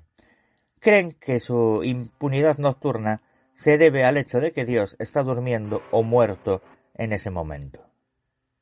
Los Aswan dañan a los humanos por la necesidad que tienen de nuestra carne para alimentarse. De acuerdo con los relatos filipinos, tienen una preferencia por los hígados y corazones, particularmente de niños pequeños. Son rápidos y silenciosos, y algunos presentan una probóscide capaz de extraer los fetos de las mujeres embarazadas, los cuales apetecen. También se dice que pueden adoptar formas largas y delgadas para esconderse detrás de las plantas de bambú. La leyenda más famosa de los Aswan se refiere a su habilidad para reemplazar personas, vivas o muertas, con un maniquí hecho de troncos de plátano. Si la persona está viva, morirá en manos del demonio, y su clon se debilitará y morirá ante los ojos de su familia. Asimismo, se cuenta que ocasionalmente una persona, sin saberlo, contrae matrimonio con una de estas criaturas, y al momento de oficializar la unión, se convierte en una de ellas, aunque, que se sepa, no pueden tener hijos. Los Aswan no temen la luz del día, y pueden convivir con los humanos, haciéndose incluso amigos de alguno de ellos. Se dice que a sus vecinos y personas cercanas jamás les harán daño, por lo que un dicho filipino reza: mejor un Aswan que un ladrón. Asimismo, a pesar de su capacidad para moverse en el día, carecen allí de su fuerza sobrehumana, lo que los hace vulnerables a los mortales. Esto es quizás lo más peligroso de esta leyenda, pues de vez en cuando los aterrados pobladores de un sitio linchan a muerte a un supuesto demonio. Parece ser que los ataques del supuesto Aswan van en aumento en las Filipinas, en ocasiones con la forma de un gigantesco perro negro, pero también como gato u otros animales carnívoros. Los Aswan supuestamente han causado varias heridas, en ocasiones bastante serias, a algunos pobladores, ante todo de la región de Mindanao, en el oriente de las Filipinas. Uno de los relatos de una pareja casada indica que el perro, al verse rechazado, se esfumó en el aire. Algunas mujeres embarazadas y con hijos en brazos también han denunciado ante las autoridades la existencia de sonidos en las noches de criaturas que se arrastran fuera de sus casas, y supuestamente serían los Aswan intentando acercarse a sus hijos. Ciertas o no, estas historias tienen una macabra e interesante semejanza con los relatos de Popobawa en África Oriental. ¿Acaso existen estas criaturas realmente alimentándose, quizás, de los miedos de los hombres? En todo caso, existen varios sistemas para mantener a raya a los Aswan: el ajo, la sal, objetos sagrados, crucifijos o agua bendita, y el sonido de un látigo se supone que los mantiene a raya, nunca mejor dicho. Asimismo, pueden identificarse de varias maneras, la más interesante de las cuales es observando el reflejo propio en los ojos de la otra persona. Si apareces al revés, estás ante una de estas criaturas. Y hasta aquí esta interesante historia de estos dos vampiros filipinos, para que veamos que no solamente los vampiros es patrimonio, o han comenzado, digamos, en Europa.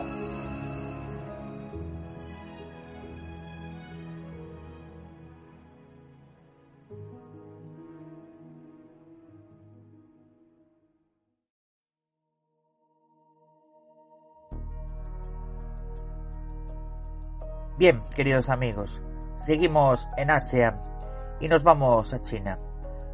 Más concretamente vamos a tratar el tema de los Jiangxi, los vampiros de China.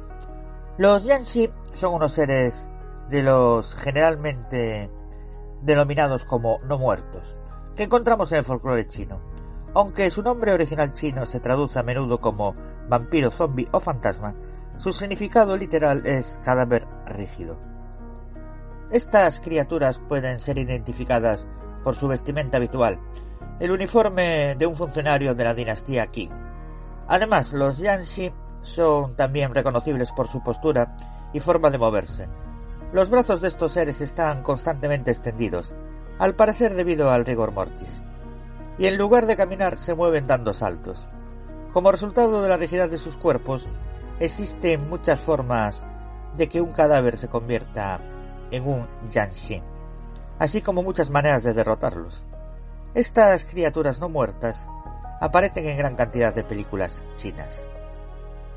Aunque la mayoría de los Jiangshi, como os dije antes, se distinguen por vestir de la misma forma, la posición de su cuerpo y su extraña forma de moverse, también existen variantes entre estos seres. Por ejemplo, algunos de ellos parecen seres humanos normales, mientras que otros se encuentran algo más descompuestos por llevar muertos más tiempo. Incluso se ha descrito a alguno de ellos con dientes afilados, largas uñas y resplandeciendo con una luz verde fosforescente. En algunas versiones de estos relatos, los Jiangshi se hacen cada vez más fuertes, lo que les permite desarrollar nuevas habilidades, como volar y transformarse en lobos. Parece ser que hay muchas formas en que un cadáver puede transformarse en un Jiangshi. Por ejemplo, según alguna de las versiones de este mito, se crea un Jiangshi cuando un individuo sufre una muerte violenta, como por ejemplo un suicidio, horca o ahogamiento. Este tipo de muertes provocan que el alma no pueda abandonar el cuerpo, lo cual tiene como resultado un cadáver animado. Según otra creencia, un cadáver puede convertirse en un Jiangshi si no se le entierra como es debido. Por ejemplo, si un enterramiento se pospone tras la muerte, el difunto no encuentra reposo y regresa para aterrorizar a los vivos. Otra supuesta forma en que se crea un Jiangshi es cuando un cadáver no se descompone ni siquiera tras ser enterrado. Los cadáveres sobre los que cae un rayo o salta un animal, en especial si es un gato, también son susceptibles, según las leyendas chinas, de convertirse en uno de estos no muertos. Las historias y leyendas sobre los Jiangshi no carecen totalmente de fundamento. Siempre recordad que las leyendas surgen por algo. Durante la dinastía Qing se procuraba repatriar los cadáveres de los trabajadores chinos que morían lejos de sus casas para que pudieran ser enterrados en su lugar de nacimiento. El objetivo de esta práctica era que los espíritus no añorasen su tierra natal. Parece que hubo comerciantes que se especializaron en aquella época en la manipulación y transporte de los cadáveres hasta su hogar ancestral. Se cuenta que estos transportistas de cadáveres, como se les llamaba, transportaban a los muertos de noche. Llevaban los ataúdes fijados a pértigas que descansaban sobre los hombros de dos hombres. A medida que transcurría el viaje, las pértigas de bambú se combaban. Visto de lejos, este hecho podría dar la impresión de que el muerto se bamboleara por su propia voluntad. Fue de este modo como surgieron los rumores sobre cadáveres que volvían a la vida. En un principio hubo quien especuló con la posibilidad de que los transportistas de cadáveres fuesen nigromantes capaces de reanimar los cadáveres de los difuntos por medio de la magia. Así, bajo la supervisión de los transportistas de cadáveres, los muertos volverían a su hogar moviéndose a saltos. El traslado de los cadáveres se llevaba a cabo durante la noche para minimizar su posible descomposición.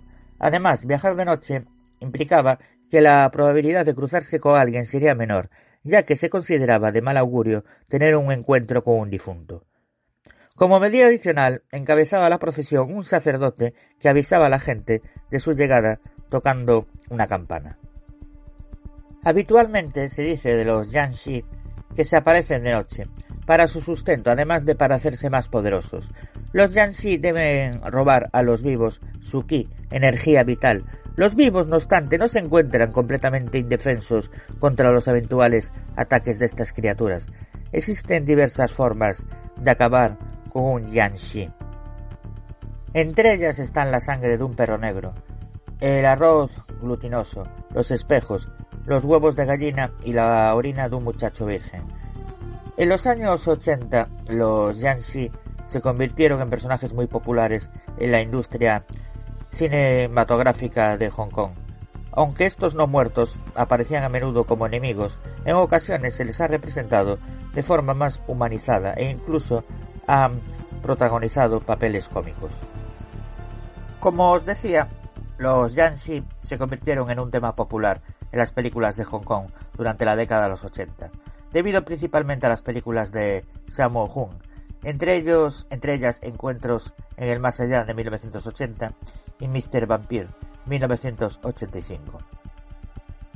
En el cine, un Jiangxi se puede dormir poniendo un pedazo de papel amarillo o un hechizo escrito en sus frentes. Generalmente, en las películas de los Jiangxi están vestidos con trajes imperiales de la dinastía Qing. Sus armas, los brazos permanentemente extendidos debido al rigor mortis. Como se muestra en las películas occidentales, tienden a aparecer con unas largas lenguas y unas largas y negras uñas. Como curiosidad, decir que se pueden despistar a estas criaturas por la detención de la respiración. Son ciegos y con falta de conocimiento. En el film Mr. Vampire, su representación visual es como horribles funcionarios de la dinastía Qing, que refleja un estereotipo común entre los Han, chinos extranjeros manchurios del pueblo, quien fundaron la tan despreciada dinastía, como criaturas sanguinarias con poco sentido para la humanidad. En la sabiduría tradicional del Feng Shui, en la arquitectura china, se instalará una pieza de madera de aproximadamente 15 centímetros de altura a lo largo de la anchura de la puerta, en la parte inferior, para evitar que un Jiangxi entre en el hogar. Como curiosidad, cuando hay cereales, arroz, semillas o algo pequeño tirado en el camino de un Jiangxi, los Jiangxi se detendrán y contarán los granos de arroz o los granos de lo que encuentren. Y esto me llama a mí poderosamente la atención, porque yo soy gallego y también hay una costumbre aquí que pasa con los duendes, o en Asturias con trasnos, trasgos y tal, que se dedican exactamente a contar los granitos o contar las monedas. Otros elementos utilizados para repeler a un Jiangxi en las películas son los huevos de gallina, mientras que los huevos de pato son ineficaces. Y hasta aquí estos Jiangxi, vampiros chinos, para que veamos cómo el tema del vampirismo está presente en todos los continentes y es un fenómeno universal.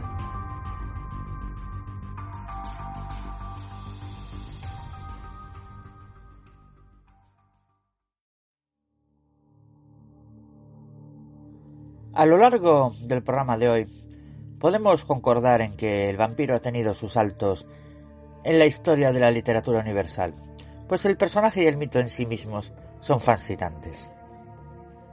Este éxito se ha dado conforme a su propia evolución, que lo llevó de ser siempre el malo del cuento a ser hoy en día hasta la víctima o el héroe. La figura del vampiro es más antiguo de lo que la gente piensa y casi siempre ha sido relacionada con el plano demoníaco, es decir, siempre ha sido una forma antagónica y oscura. De acuerdo con la principal característica del personaje, usar la esencia vital de otros como alimento, podríamos decir que las primeras referencias históricas de un vampiro están en la tradición oral judía, recogida posteriormente en los escritos del Talmud. Como hemos comentado en este programa, en la China de la dinastía Qing se hablaba de los Jiangxi, cadáveres rígidos en español, la versión asiática del vampiro europeo que ha evolucionado al punto de ser muy influyente en la tradición literaria de esa región del mundo y en su cultura pop. También hay versiones del mito en el Medio Oriente y en la América precolombina. La recopilación de la tradición árabe, Las Mil y Una Noches, nombra al demonio Gul, habitante de los cementerios y demás lugares inhóspitos, mientras que los antiquísimos mayas, con una milenaria tradición histórica y cultural, creían que el inframundo era custodiado por una bestia mitológica con aspecto de murciélago, llamado Camazotl, el cual también sería incluido dentro del panteón azteca en el siglo XIV. La era cristiana abarcó casi la totalidad de la cultura occidental, desde que el Imperio Romano legitimó al cristianismo como religión en el primer concilio ecuménico, realizado en Nicea en el año 325, lo que inició el sincretismo sobre los diferentes folclores de toda Europa. Entonces, el vampirismo y los vampiros se relacionaron directamente con la herejía y con la acción de Satanás sobre el plano terrenal, de modo que para la Inquisición valía lo mismo un vampiro que una bruja. Ambos seres tendrían que haber nacido de algún tipo de pacto con el diablo. El mito del vampiro se hizo cada vez más elaborado con el paso del tiempo, sobre todo en Europa oriental, donde el paganismo persistía fuertemente ante la evangelización. Fue allí donde el personaje se relacionó directamente con la necrosis o la muerte de la carne, es decir, una criatura de cuerpo muerto, pero vuelta a la vida por algún fenómeno de orden sobrenatural. Se creía, pues, que lo que causaba el vampirismo era una muerte no santa que condenaba al cadáver a errar por el mundo de los vivos, alimentándose de la vitalidad de los otros. El vampiro era, para los europeos orientales, un no muerto.